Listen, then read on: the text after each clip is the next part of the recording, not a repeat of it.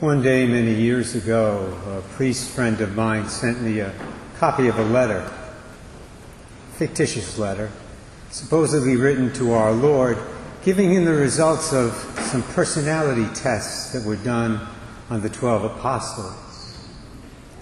The letter reads as follows: Dear Jesus, son of Joseph, thank you for submitting the resumes of the 12 men that you have picked for managerial positions in your new organization. All of them have taken our battery of tests. We have run the results through our computer and arranged personal interviews for each one of them with one of our psychologists and vocational aptitude consultants.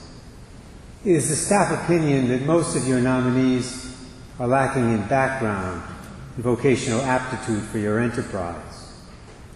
They have no team concept. Simon Peter is emotionally unstable and given to fits of temper. Andrew has no qualities for leadership. The two brothers, James and John, place personal interest above company loyalty. Thomas shows a skeptical attitude that would tend to undermine morale. Matthew has been blacklisted by the Jerusalem Better Business Bureau.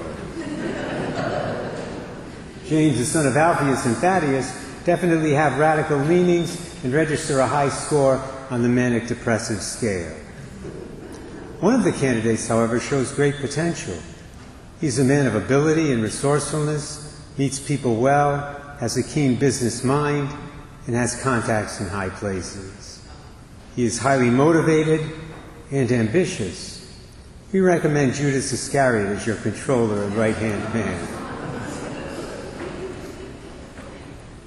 That letter, as I said at the beginning, is fictitious. It's the product of somebody's very fertile imagination. But it does reveal, that letter does, in an amusing way, an important truth about the apostles, who were the very first priests. And the truth very simply is, they were all flawed. They were all flawed in some way.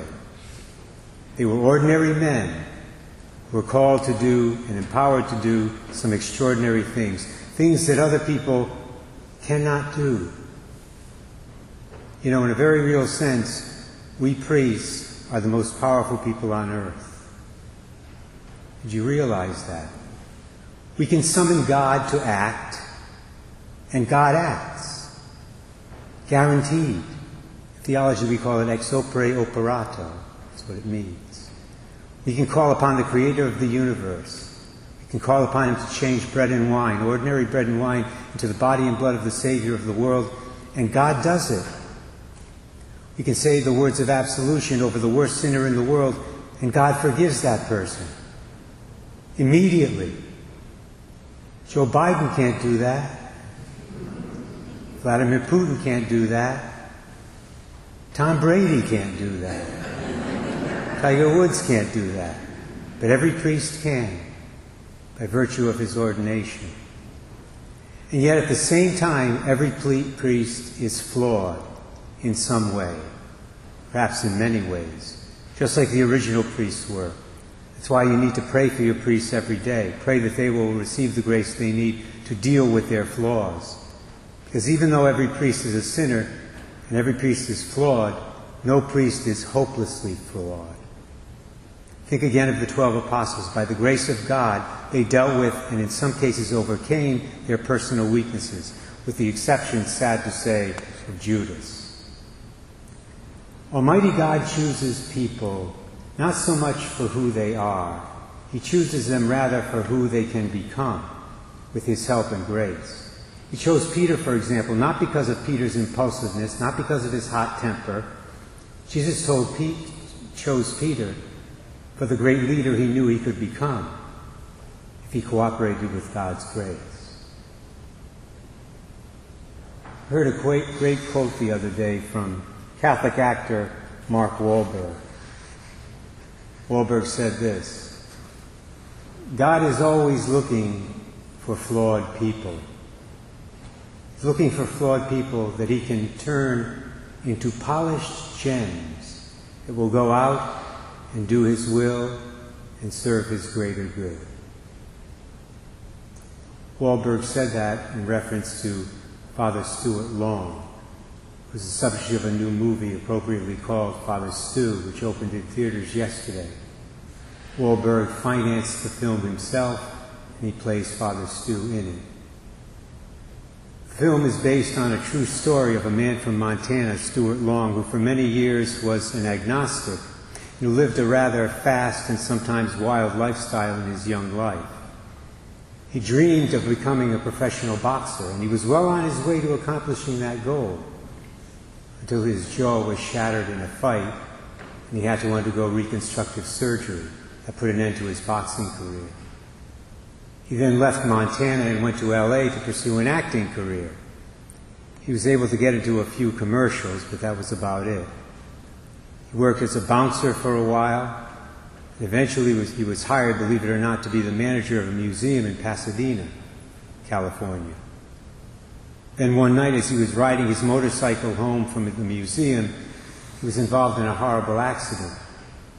2 cars were involved. One car hit him, the other one ran him over. He nearly died.